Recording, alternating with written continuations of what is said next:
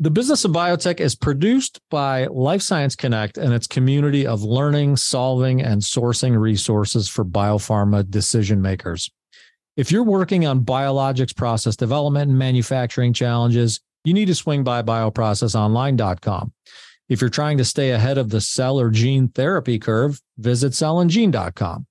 When it's time to map out your clinical course, let clinicalleader.com help. And if optimizing outsourcing decisions is what you're after, check out outsourcepharma.com. We're Life Science Connect, and we're here to help. If you told me that Dr. Mark Dybul ever backed down from a public health challenge, or any challenge for that matter, you'd have to bring some very hard evidence to convince me of it. He's a guy who earned his place on the global stage, running point on AIDS relief in a presidentially appointed position during the mid-2000s after his early career was dedicated to AIDS research and clinical care. He's faculty co-director at the Center for Global Health and Quality, a professor in the Department of Medicine at Georgetown University Medical Center, and was the executive director of the Global Fund to Fight AIDS, Tuberculosis, and Malaria. He's also the biotech entrepreneur currently leading Renovaro BioSciences, a company developing therapeutic vaccines and therapies in oncology, HIV, and hepatitis, and one that's seen its own share of very unique challenges, from leadership change to the integration of cutting-edge AI technology and more. Challenges Dr. Dybul has steadfastly navigated. I'm Matt Pillar. This is the Business of Biotech, and I admit that there's a lot of detail to be filled in there, but I'm thrilled to welcome just the man to do it, the Honorable Dr. Mark Dybul himself. Dr. Dybul, thank you for joining me. It's truly an honor, and welcome to the show. Thank you. It's great to be with you, Matt. Thanks for inviting me. My pleasure. And I want to, we have a lot to cover, but I want to get started by rewinding, like going way back, rewinding the clock quite a bit. I want to kind of get a feel for your professional trajectory. So way back when you were in your undergrad and contemplating post-grad studies, what was it that inspired you to pursue an MD? It's a great question, especially because I began trying to decide between a doctoral degree in philosophy or theology and didn't take any science classes in undergrad. Oh, really? Wow. Read an article. Yeah. It's not a career path necessarily to recommend to anyone, and not easy to do anymore. And then I read an article about HIV in Africa, and it just kind of consumed me, and decided that I needed to shift and spend my life fighting HIV. And going to medical school seemed like you become an advocate, or you go to medical school. And if you go into medicine, you can do both. You can be an advocate and do the medicine. So I decided to go in that direction. So I went to medical school specifically to join the fight against HIV. At the time, everyone was dying. I did my fourth year of medical school in San Francisco, holding the hands of 17-year-olds dying alone because their friends and family wouldn't visit them. And for those who lived through that in the United States, if you go to Africa, went to Africa at the time, that horror was compounded 1,000-fold in ways that is almost indescribable. So I changed my career path and went into research. What year was that? Sorry to interrupt you. No problem at all. I went to medical school in 1998. 1988. I'm sorry. Graduated in 2002. Then did my residency in the University of Chicago in internal medicine, then and a fellowship in infectious diseases at the National Institutes of Health. Now, the National Institutes of Health is somewhat unique. When you're accepted into a fellowship, you're actually accepted into a laboratory. You do your clinical time, but you're already accepted to go into a lab after your first year. That lab happened to be Tony Fauci's. So I met Tony in 1994, and then was accepted into his lab and started work with him.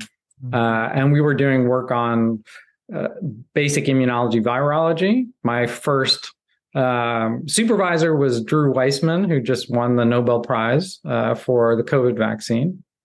And I've stayed in touch with Drew. He's an amazing scientist in person, as is Tony. And then I was running a section of Tony's lab, immunology, virology. We were doing work in Africa, studying antiretroviral therapy in Africans when President Bush had the bold idea to do something huge on HIV globally. He turned to Tony, as any sensible president would. Tony and I were doing the work in Africa, so I got involved with creating, with a very small group in the White House. Tony and I were the only outside, what became the president's emergency plan for AIDS relief, which I was then asked to run as a Senate confirmed appointee. I was still a civil servant, but in a political job. And that program grew from zero budget and 8 people in the basement of the State Department to $6.5 billion a year. It's now saved over 25 million lives. So it was building a startup in the U.S. government, which is not the easiest thing in the world to do. No, like I said, Dr. Mark Dybul's not one to back down from a challenge.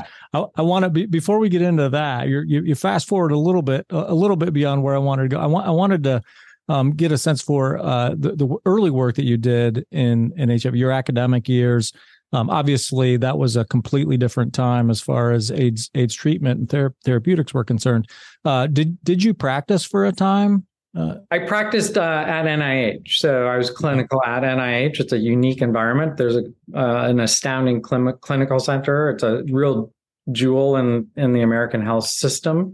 But basically, all the work you do is tied to basic and clinical research. So we all in my group anyway, well, we did clinical work during my fellowship to be certified in infectious diseases, and went to various hospitals around the Bethesda, Maryland area, in Washington, D.C., and Baltimore. And then also had a clinic, an HIV clinic at NIH. But then did clinical research based out of that, and then expanded that clinical research to Africa. So I was an active clinician with a license up until I became the deputy U.S. Global AIDS Coordinator running PEPFAR, at which point it became too difficult to manage running of a growing, by $1 billion a year program and maintain a clinic. Yeah. You characterize it interestingly when you say you were a civil servant, effectively developing or leading a startup within the U.S. government. I mean, that's an opportunity, an amazing opportunity on one hand. On the other hand, getting into politics and government is, there are plenty of folks who would say, you know what? I think I'm going to apply my talents and expertise a different way. Tell me about your mindset at the time. Like what inspired you to obviously the prestige, right? But what else inspired you to embrace that role as a civil servant working in the U.S. government? I actually never thought about the prestige of it at all. In fact, it was the opposite. It was more humility of being able to become involved in the largest international health initiative in history for a single disease, and the humility of the people involved in the U.S. government, in Washington, and in particular in the countries, visiting villages where people were literally giving everything of themselves for their neighbors. It was a very humbling experience. I think what drives people to do that, and I hope, in this world today, people don't think highly of government all the time, but the opportunity to do huge things you can't do outside of government, and to do an international initiative across the Department of Defense, the Department of Health and Human Services, the State Department, some of the three biggest departments, what's called USAID, our development agency, the Department of Labor, the Peace Corps, to bring all of that together to support what was thought to be impossible by the public health community, the scale up of antiretroviral therapy in Africa, where literally the vast majority of the public health community said it was impossible. The systems couldn't be built. There weren't enough healthcare workers. And they were right. There weren't enough healthcare workers. There were no logistics systems. There were no supply chains. No one had ever tried chronic delivery systems in Africa at all. There was no roadmap. There was just a vision and a trust that it can and needed to be done. And so the opportunity to be involved with that was what motivated all of us. But it was a startup. I mean, and when we began, people just thought about how much money are you spending? The answer to what are you doing in education, health? The answer would be we're spending X amount of money, not we're achieving this. It was very clear in direction from President Bush. Don't ever come back to me telling me how much money you need. Tell me what you're going to do and how you're going to do it, and I'll find the money. So it was a bottom-up results-based approach. Bottom-up budgeting, very common in business. Bottom-up management and top-down management with command and control, with very specific results that we managed against and got results reported every 6 months and managed against those results, moving money, moving managers, basically bringing business across the US government and a startup mindset. And that there's nothing harder when people say, oh, it's so difficult to run a public company. I'm like, try running a startup in the US government across multiple agencies. You basically have a board of 700 people, the entire Congress, the entire executive branch, the Department of State, and all the agencies. So it's like having multiple divisions, but secretary level, 4-star general level as your division heads, trying to push, and then dealing with all the countries and the systems, and each country is different. So you can't do a more difficult startup. And it was very exciting. And I learned a great deal about management. I learned a great deal about results-based orientation. I learned a great deal about setting targets and meeting them. So we met in the US government on target, on budget, the results, which has now saved 25 million lives. Yeah. Yeah. And similarly to running a startup, going into that appointment, I mean, you had to know that your time there would more than likely be finite, which is often the case in startup environments, right? Like I've interviewed a lot of biopharma executives on this show, and very few of them have, 20 plus year tenures with the same company. Nor should you. Sure. Right. Yeah. Right. You take opportunities to have more different, better impact. And train the next generation. You should be putting yourself out of job. Change the next generation to take over, to think creatively, differently, to have vision. No one person's ever going to be responsible. It's always a team effort, and you have to bring that next generation up. Yeah.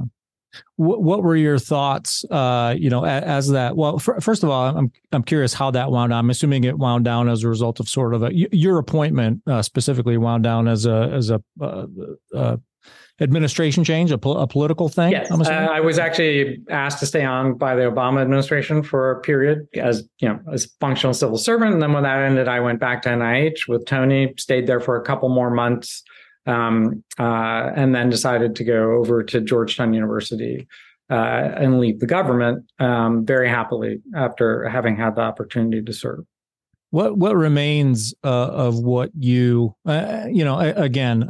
fully recognizing that the AIDS therapeutic landscape has advanced considerably, thanks in large part to a lot of the work that you did. So I'm sure it's a different effort now, a different organization. What sort of remains of the legacy that you began to build there? It's actually still very much running. It's now been 20 years with a total expended of $110 billion and 25 million lives saved. We reached 2 million at the time of 5 years. It's a hockey stick. You get started and you build the systems, and that was the key. You build the systems so that you can continue to enroll. And we did these very careful calculations, not that common in government. How much would it cost per person for the first 6 months, and then for the rest of their lives? So it's very economic driven. So that program is still existing. A lot of the foundations that we laid are still very much in place and has continued to grow and expand and build systems, health systems that are now the foundation of health systems across Africa, and actually allowed them to respond to things like COVID, Ebola, and other diseases. So the legacy continues in a very fundamental way. Very good. And when you made the decision to go back to Georgetown, so you went back to the NIH for a bit, and then went to Georgetown. Was to pursue continue your career in academia? Where you decided? Yeah, NIH is functionally an academic setting. It's one of the best universities in a sense in health in the world, if not the best. And I'd gone through my government years in academia, except for the time at the AIDS program. And I thought it was time to step back after 14 years in government and move to a university base. I went to Georgetown for all of my schooling, undergrad, medical school, and wanted to have that base rather than going back to NIH and build something new. So we started to develop new programs around policy and impact in Africa, primarily around HIV and other infectious diseases. And we're funded by the Gates Foundation, Hilton Foundation, other foundations to do important work. Ultimately, and now as a professor at Georgetown while I'm CEO, which, as you know, is not that uncommon, the programs I started and continue became grantees of the President's Emergency Plan for AIDS Relief and the Global Fund, the organizations I used to run. So now was basically on the other side of those. Yeah. Yeah. Were you, what were you teaching at Georgetown, and what do you continue to teach? I guess teach in general, public health policy, the HIV, and leadership and management. Very interesting. Yeah. So the trend, as you mentioned, not uncommon at all. To have, we've had plenty of them on the show, academics who are also CEOs of biopharma companies. What was the first, inkling of motivation to join industry in your mind? Like what was appealing there? I've done a lot of other things, but I think what grabbed me is the same thing that grabbed me for PEPFAR, an opportunity. So business can move in different ways. And I was fortunate to be introduced to some truly innovative technology that could potentially radically change the landscape, first for HIV and other infectious diseases, and then secondly, cancer. And really my mission has shifted, and the vision of Renovaro has shifted to, and I believe this is possible, freeing us from toxic chemotherapy in our lifetime, and to provide people with living with cancer with healthy longevity without toxic chemotherapy. And immunology is the basis of that. And my entire career has been built on immunology and how the immune system functions. And if we can retrain the immune system to recognize tumors in a different way, not the way the current immune system is, because obviously that's failing. But if we can retrain it using effectively tricking the immune system and what we know about it, and building products, cell, gene, and immunotherapy products around that, we can shift the way the immune system works so that it can control the tumors. To retrain the immune system so that it can control the cancer without the need for toxic chemotherapy that destroys not only cancer cells, but all the rest of many of our other cells. And that's the vision that I think is fully achievable. Mm-hmm. And it's achievable by understanding the immune system and building products like the one we have, but also by including advanced technology like AI, are really, a lot of people talk about AI. Everything's AI now. Really what it is deep learning and deep algorithms based on massive data sets that are trained to identify things. In the same way we're retraining the immune system, you're using data, massive data sets, and using technology to train algorithms to find things that would be impossible for the human mind or simple experiments to identify. And when you put those two powerful things together, I believe we can achieve extraordinary things in health, longevity, and better lives. And that's what excites me now. Yeah. And I've got some questions for you on that here in a minute around your recent merger acquisition. You can. It's in process. It's a combination. So we're awaiting the proxy vote. So the definitive agreement has been signed. We're awaiting the proxy vote, which we believe will occur, or intend to have occur early next year. Cool. Yeah. Yeah, we'll dig into that technology here in a minute. But before we get too far away from sort of that transitionary period, one of the interesting, I think, juxtapositions in my mind is what you described earlier as a startup within the federal government, where the Bush administration was basically saying, we want to do big things. Don't tell me how much you're spending. Tell me what you need. When you found a startup biopharma company, you don't get to go to the president of the United States and Congress and say, "Hey, where's that blank check?" Here's what we need to stroke on that blank check. So tell me a little bit about that, like that learning experience for you. Moving from. Yeah. I often interview execs who came from big bio. Before they founded a company, and they tell me about, it was one thing being in a super well resourced organization. It's quite another when you're scrapping for money and you're answering to a board and accounting for every dime. So tell me a little bit about how you reconcile that. Yeah, it gets a little bit to doing a startup in the U.S. government is far more complicated than anything in the public sector, including raising money. So there's a misconception that a president just decides to spend X amount of money and that's all, and then you're done. You just go do it.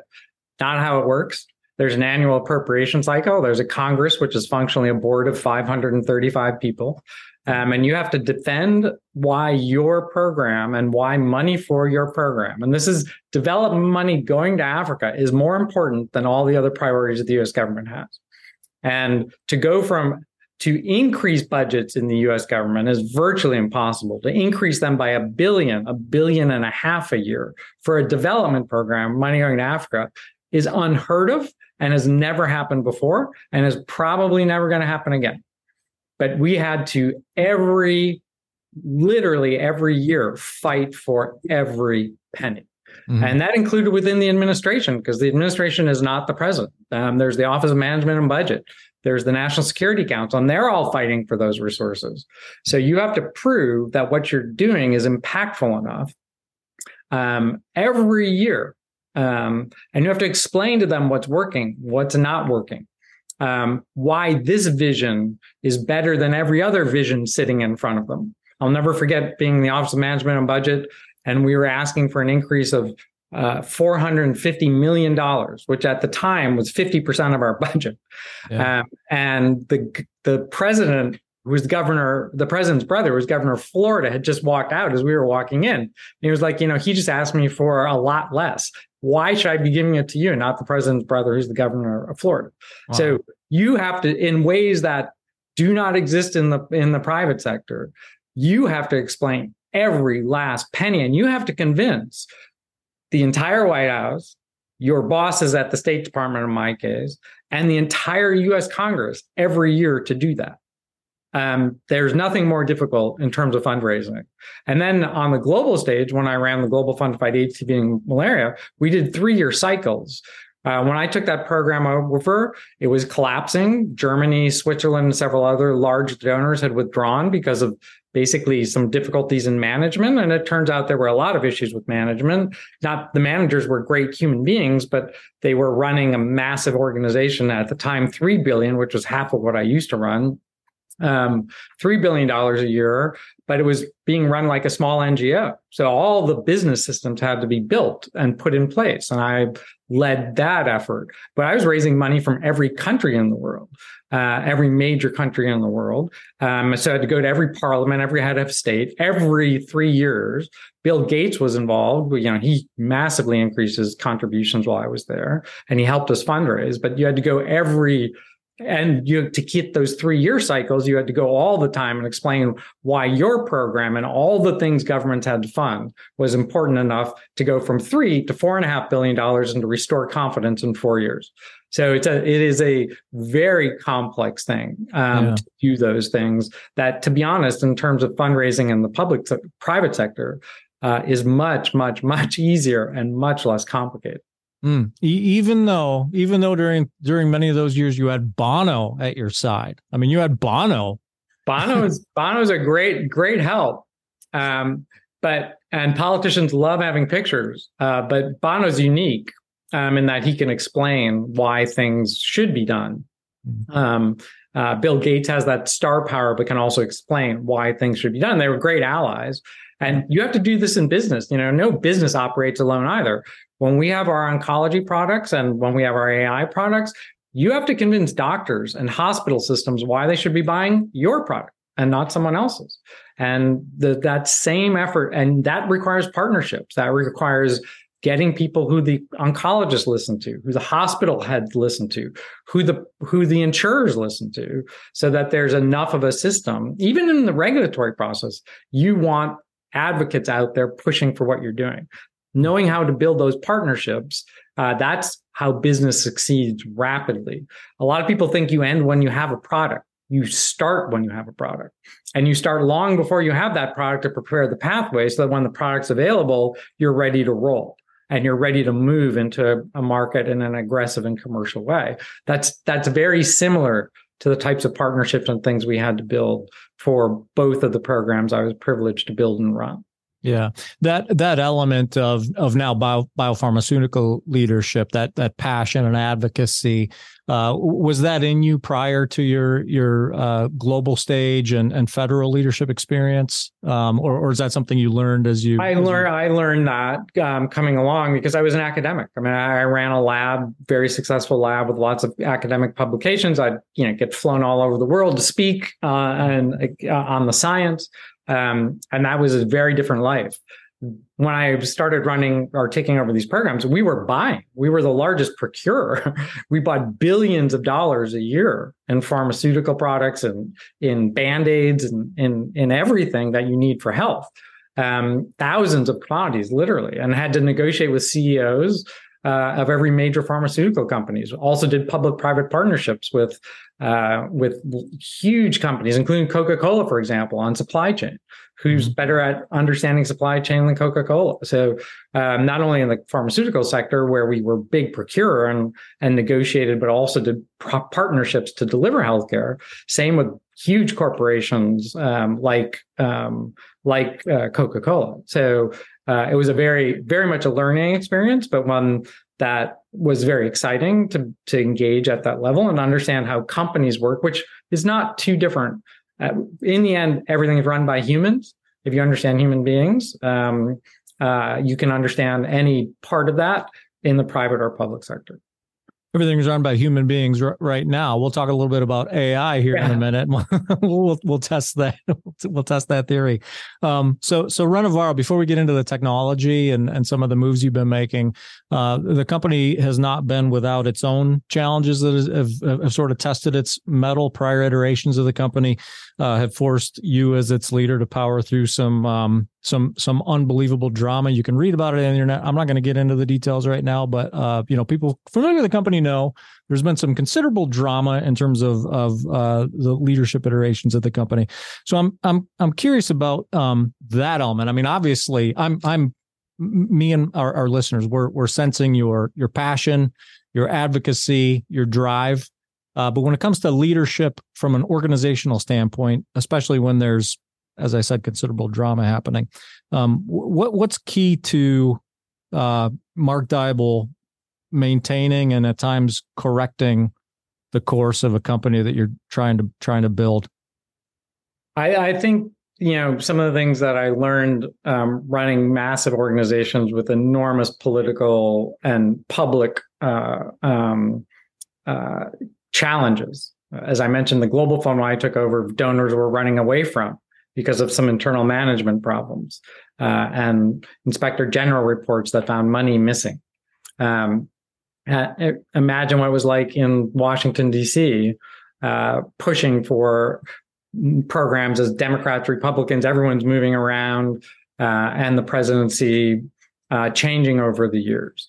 These are very complex things. And we were on the front page of newspapers regularly with challenging things. In crises, the most important thing is to stay focused on what your mission is, to remain humble and learn. As my former boss used to say, when you're in a hole, stop digging, which many people have a tendency to do, and be very transparent. And this is something I learned in all of the programs I've ever run, and it's true here. be honest about what your problems are and what you're trying to do, what your solutions are, and be transparent about that. And that's precisely what we've done. And if you maintain those principles, you can manage through anything. But if you see where you're going and what your mission is, you can manage to anything. And that's what we've always done. We've seen the opportunity and the potential to revolutionize healthcare for people, and the opportunity to manage and remain humble and learn and adapt and be transparent. And be transparent with the public, be transparent with the board, be transparent with investors. And if you do those things, you can manage through just about anything. And I think we've done an awfully good job of doing that as a team. Our board is extremely strong. The former interim CEO of Gilead Pharmaceuticals, BioSciences, one of the largest pharmaceutical companies in the world, who was general counsel before, is our lead independent member. We have other very impressive board members. Our board chair started Pandora Jewelry. So we have a very strong board that stuck with it. And the scientists who have been engaged have stuck with us from the beginning and continued and powered through and continued to show tremendous results. So stay focused on your outcomes, your results, your mission. Be humble, learn, and be transparent. And that's what we've done. As manufacturers look to automate, scale, and reduce risk in cell therapy process development, there are more options than ever before. Tune in each week to learn about cell processing, manufacturing platforms, and more. The pod is brought to you in collaboration with Cytiva, a global provider of technologies and services that advance and accelerate the development, manufacture, and delivery of therapeutics, including cell therapies. Check out their resources at cytiva.com/emerging biotech. That's CYTIVA.com/emerging biotech. Yeah, that's fantastic advice. And I'm going to ask you one more question on that. For the benefit of new, maybe first time biopharma CEOs who face a crisis or a challenge. It's one thing to have that mindset, to embrace, stop digging, start climbing, surround yourself with the right people, move forward, stay true to the vision. These are like built in a way, I'm sure, like built into your DNA. You learn that behavior, you get good at it. But there are moments, in anyone's mind, no matter how well accomplished you are, no matter how confident you are, there are moments where you go home and you say, I could do a lot of things because I'm accomplished, because I'm confident. I could do a lot of things. Things are going so poorly right now with this thing that I'm trying to do. Maybe I should go do something else. In that moment, when the fundamentals that you just mentioned are sort of built in, but they don't seem to be doing me any good. Like in this moment, well, give me some advice. Give some advice to the exec who's like in that moment going, I don't know if I should fold. Look into who you are and what you are. I mean, if you get to that level, presumably you fought a lot, and stay true to who you are. So I grew up in the Midwest with very, very basic fundamentals that you don't quit. You look for opportunity and you fix things wherever you can if the mission is right. And if the mission is right, everyone has doubt. If you don't have that doubt and that humility to learn, then you're going to be catastrophic because you'll make bad calls. And then we all make mistakes. We all make decisions at times we wish we had not made. But if you're focused on your mission and stay strong and just never give up, as long as the mission is right, never give up. As long as the vision is right, never give up. Find a way. You can always find a way if you remain calm, balanced, willing to learn, and remain transparent. So not everyone can do that, to be honest. Not everyone can. And you learn pretty quickly whether you can or not, when you're in leadership jobs like that. And I learned that there were times of the President's Emergency Plan for AIDS Relief when I was being heavily criticized by former friends in public, splashed across front page news articles that my family would see for political purposes. And I would think about my lovely life back at NIH, being a scientist in Tony Fauci's lab and, flying all over the world giving lectures with none of that, ever possible. Mm-hmm. But the possibility of contributing to saving millions of lives, you can't do that. That's not who my parents built. So, but it's different for everyone, and everyone needs to find their own energy. For me, it's, what is the mission? And I will never give up. Credit to, I like the props to Ma and Pa Dybul. Very nice.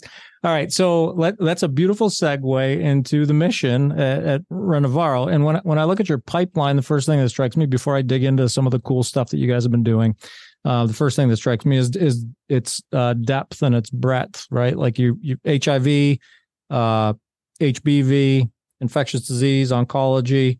What's the, I guess, overarching strategy? What's your portfolio strategy there? Yeah, the overarching strategy, and I guess you could look at that and say, wait, that's too much for a startup. But it's all built around platforms, and platforms mean a lot, I think, to me personally, but I think scientifically and also as a company, because platforms mean you are investing in something that can attack multiple different approaches, which gives you multiple markets. It saves multiple people's lives, improves lives in multiple areas, but also gives you multiple markets and multiple commercial opportunities. And so those platforms are huge and important. So we have platforms that then can be basically spun into different diseases. Right now, by far, our lead candidate is in oncology. The data there are super impressive to me scientifically.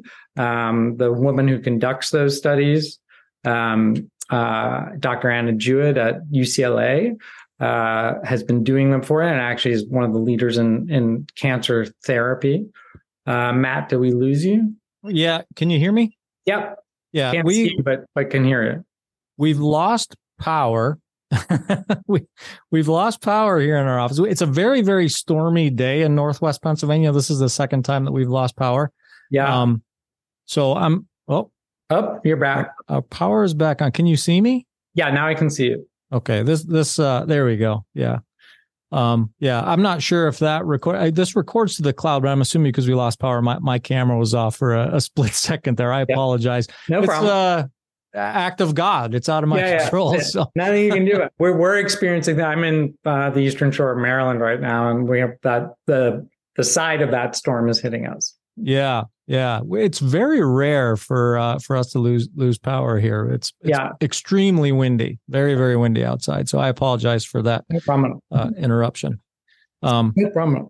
But we can splice. You were talking about the portfolio strategy. Yeah. So the Dr. Anna Jewett at UCLA, who's been conducting most of the studies and designed the model to study pancreatic cancer, describes as the holy grail of cancer research. So what we've seen, and I'll get into why we started with pancreatic cancer, but it's a platform which should be as powerful against any solid tumor. Pancreatic is a particularly difficult tumor to combat, and 80% of all cancers are solid tumors, and some extremely difficult to treat. So the reason she describes as a holy grail is we see four things consistently across 5 different humanized animal studies. Now, human is important because it basically replicates the human immune system rather than guessing if a mouse system is going to translate to a human.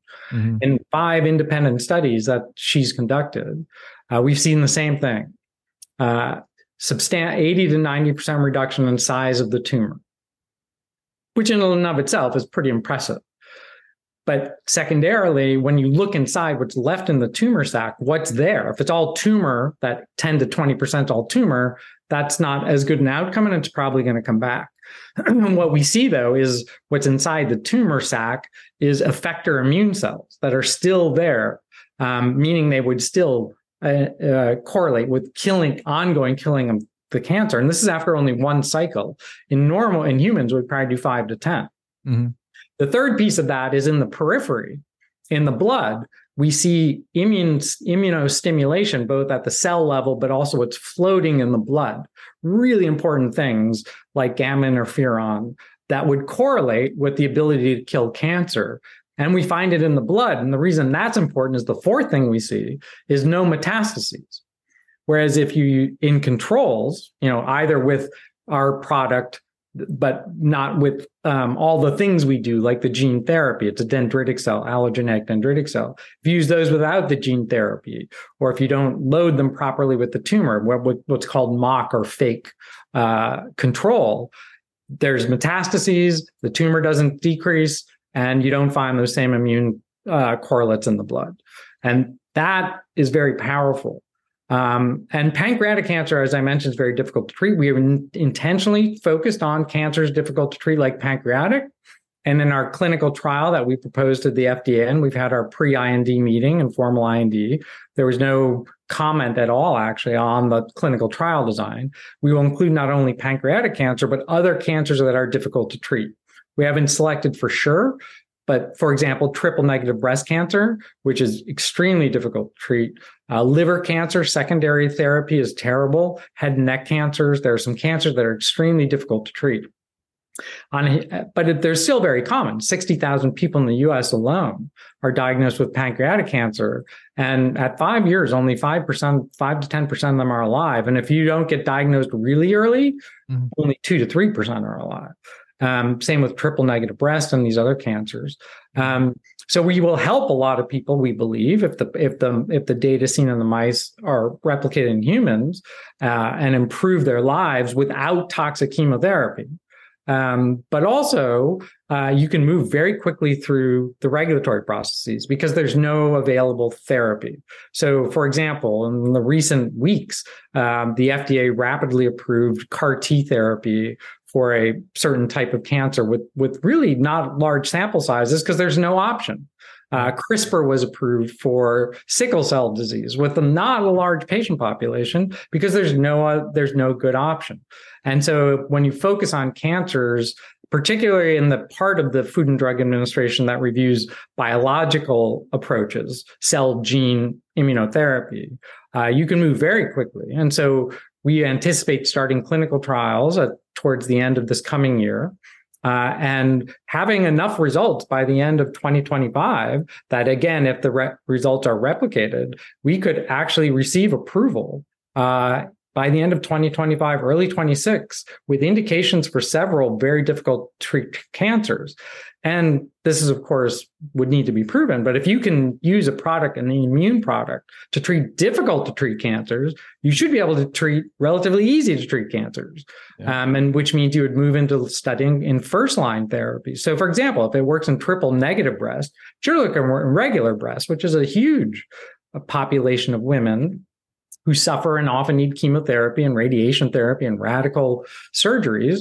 If you can switch to immune therapy for something like that, imagine what that does. And that's why we have this hope, this vision for a future free of toxic chemotherapy. Now, we're a business too, and that's one of the beauties of how we've structured ourselves. We can, when you have those types of things off of a platform, you can sell, you can partner, you can build, you can license. There are so many business opportunities that come with that human advantage, that human improvement, that great improvement to people's and families' lives that we're so committed to. But there's a very real business side to this too, and how we pursued it. And we're doing that similarly with the combination that we hope will be successful in proxy with the AI company JetEQ to promote even more advanced ways to diagnose cancer early, to identify recurrence. And the earlier you identify diagnostically or recurrence, the more effective your therapy is going to be. And then also to predict success and failure with therapy, which we believe AI will give us the capacity to do, those deep algorithms. So you combine what I describe as bottom-up science, what is the biotech side, where we begin with hypotheses, knowledge of the immune system, knowledge of cancers, how you could overcome those with cell, gene, and immunotherapy, with almost a top-down, agnostic, massive data set, trained algorithms. So we're retraining We're training data to be used better using algorithms and artificial intelligence, and we're retraining the immune system to respond better. Where those meet, that is a big bang. I mean, that is a tremendous opportunity to rapidly move, not only in cancer, but eventually in other diseases that we're very hopeful will radically change the future and in a sense, redefine the future of medicine. Imagine being able, and this is, we're not there yet, but imagine being able to go to a doctor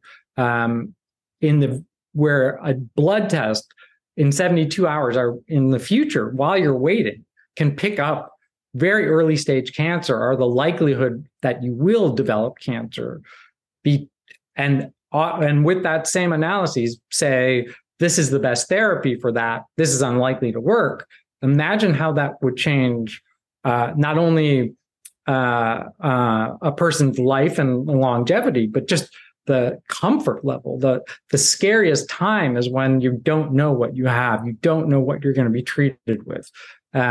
If we can undo all that, if we can redo all of that, then the future of medicine is radically different, and the future of therapy is radically different.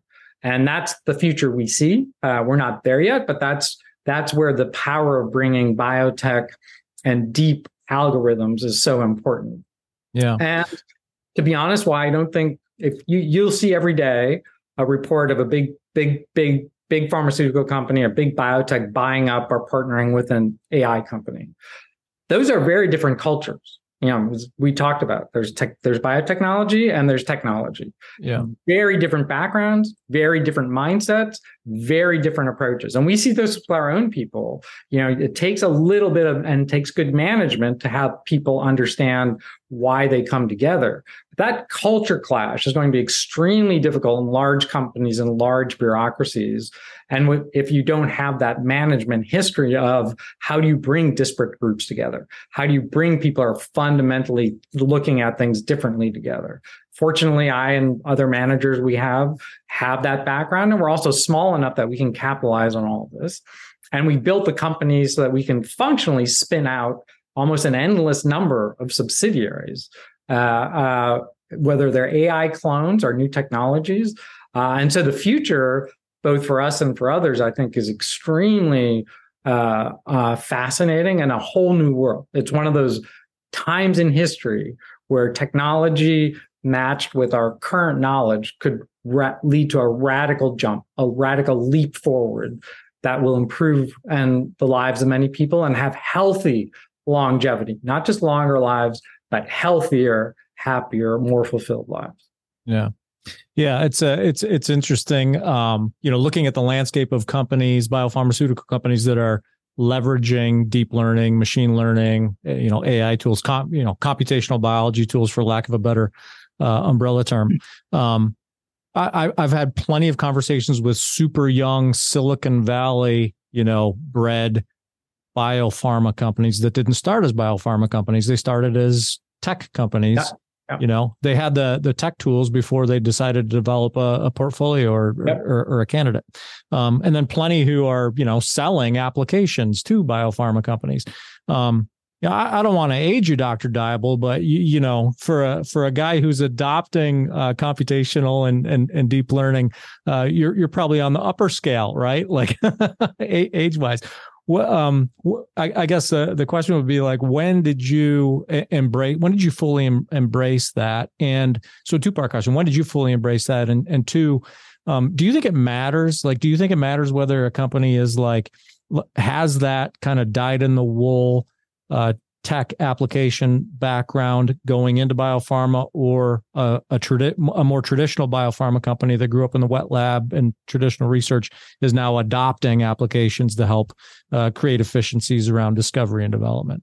Yeah, I think it's a great question, and there's no right answer to that. I think the challenge is adapting and learning totally different ways of approaching and thinking about something, and that's extremely difficult, and that's why a lot of mergers have failed historically, because you're bringing different cultures, different mindsets. And so you really have to have a group that can adapt. So the tech company that we're in the process of joining with JetiQ is a technology that started with fintech, actually, and was adapted to health tech now.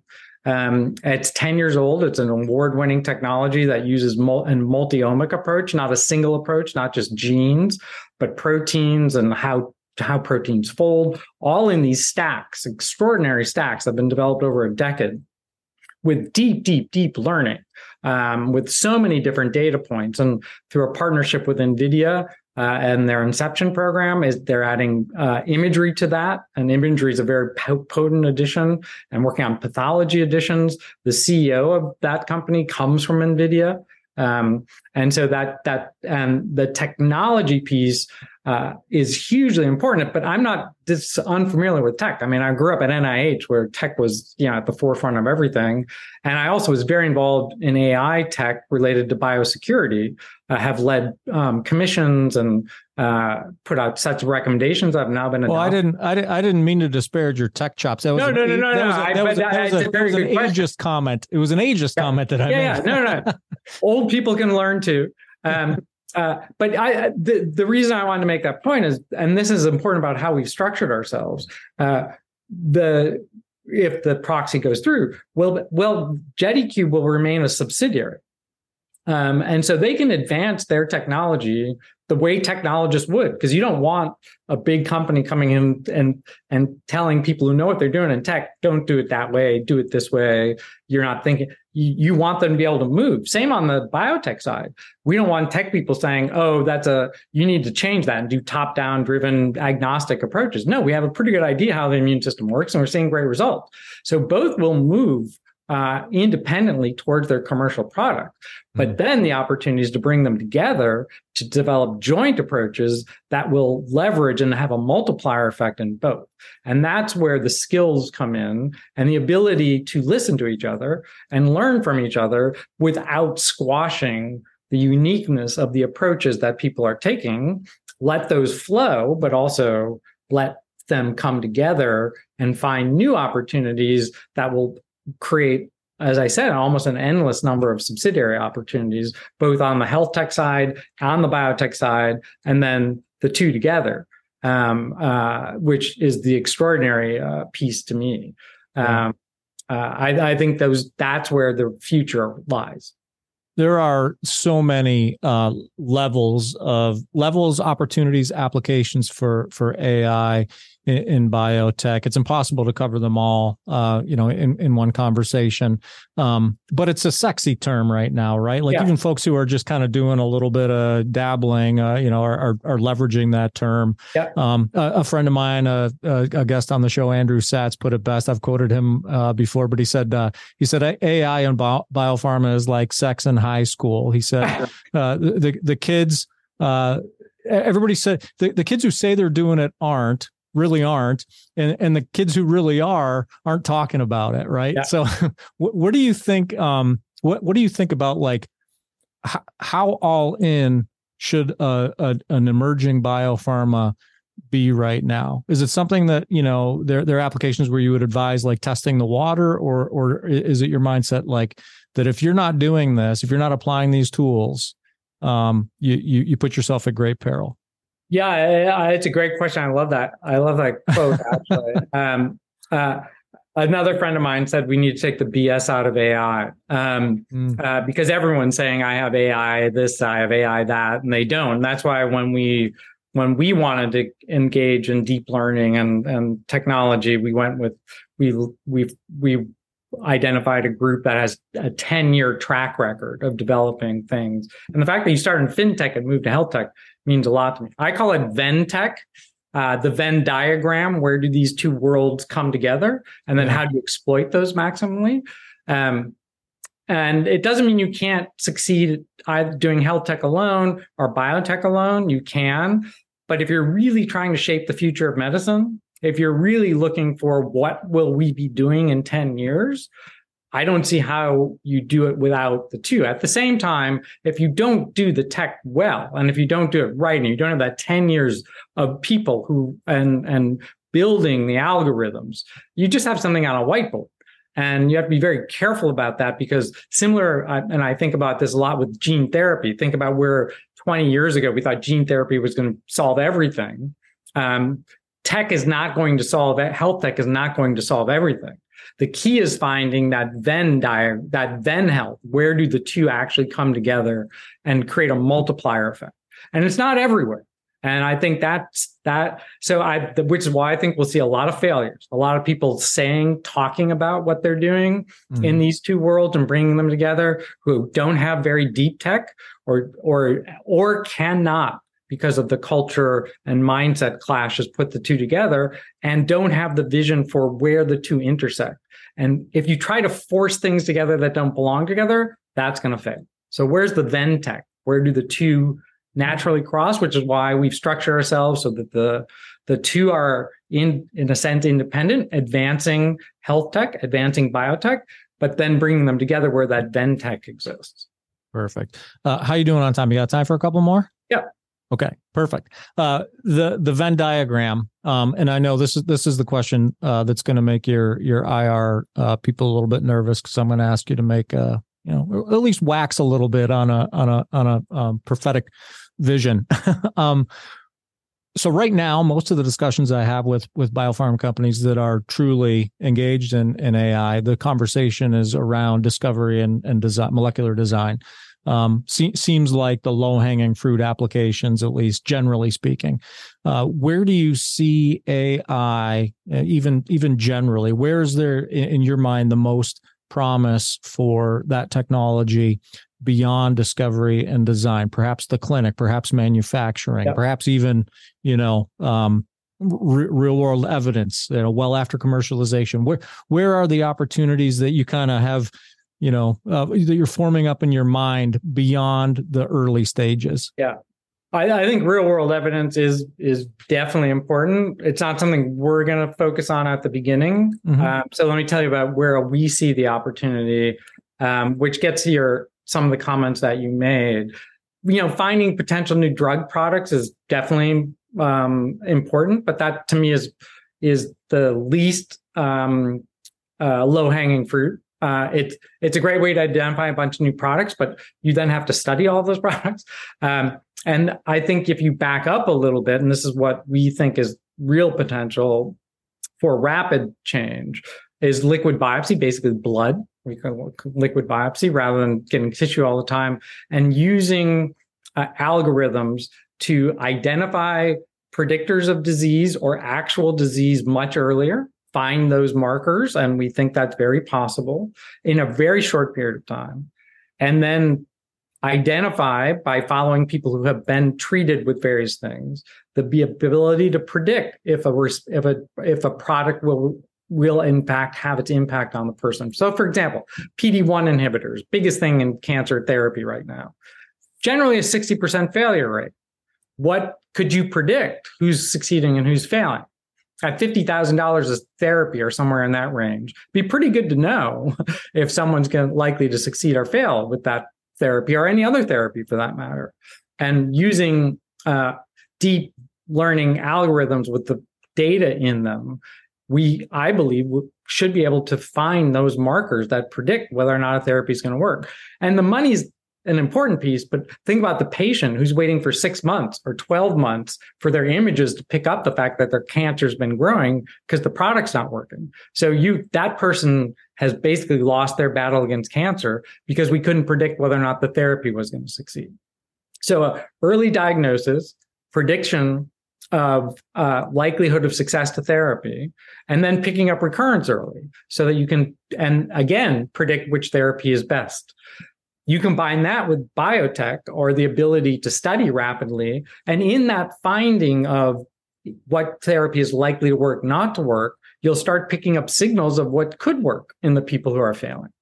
The other area that is hyper exciting to me is right now we're mostly an off-the-shelf allogeneic dendritic cell that's genetically modified and loaded with a piece of the person's tumor. So it's very personalized therapy. If you have enough of a data set, you might be able to find common antigens, proteins, across multiple tumors, either within the same class, say pancreatic cancer, prostate cancer, breast cancer, or across multiple tumors that would then create next version products that could be even more effective. So I think the early identification predictability, that to me is a low-hanging fruit. And the data are telling us it's possible, especially if you don't just use genes, but if you use a fully multi-omic approach, which JediCube has, which looks at genes, proteins, transgenes, how proteins fold already in the stacks, but then add on to that other modes like imagery, pathology, then you have such deep learning across so many things that you can start filtering out the noise and really focus. So I totally get the let to look for the new drug target product, and I think that's a great business that people are working on. I think the business we're focused on could have that Venn effect, that Venn tech effect in a really hyper exciting way. Very cool. And we'll check with the IR folks later on to make sure that answer was acceptable, Dr. Dybul. I am abusing your time, so I'm gonna wrap things up here, but I want to give you an opportunity. And listen, I could talk to you for the rest of the afternoon. I could keep asking you questions as long as you'll sit there, but I won't do that to you. We'll do a part 2 if necessary. But I want to give you an opportunity to wrap up with some big next steps for Renovaro. What are you most excited about that's happening like imminently at the company? I'm hyper excited about the potential for this combination with JediCube, which of course the shareholders have to decide, which we believe will lead to actual commercial products around diagnosis to begin, early diagnosis to begin, and then predicting therapeutic response and recurrence in this coming year, in 2024. And then, as I mentioned, by the end of 2024, we believe that that we'll have submitted our IND and begun our clinical trials. We're already preparing everything that needs to be done to start that trial as soon as the IND comes in, for starting with pancreatic cancer and then other cancers that are difficult to treat. And if the humans look like anything like the mice, that means we could actually have products to people to change their lives by the end of 2025 and 2026 in the market, widely available. And then combining those two together, I can't tell you how excited I am what the future of medicine will look like. And it reminds me of the early days of PEPFAR, when everyone said it's impossible to do antiretroviral therapy in Africa. It's too complicated. There are no systems. All this doesn't exist. There are always 1,000 reasons why something won't work. What we see are that handful of reasons why it will work. And that excites me because we have the right team, we have the right board, we have the right management, we have the right scientists to put that all together and to truly be a significant player and are poised to do so to help redefine the future of medicine. Fantastic. I appreciate the opportunity to meet you and talk with you. And I'm excited as well. I'm excited about following the company. We'll be paying attention. And as I noted, I hope to have you back on the show at some point. Thanks a lot, Matt. Would enjoy any opportunity to catch up with you. That's Renovaro BioSciences, Dr. Mark Dybul. I'm Matt Pillar, and this is The Business of Biotech. We're produced by Life Science Connect with support from Cytiva, which puts its support of new and emerging biotechs like Renovaro on full display at its Emerging Biotech Accelerator, which you can visit at cytiva.com/emerging biotech.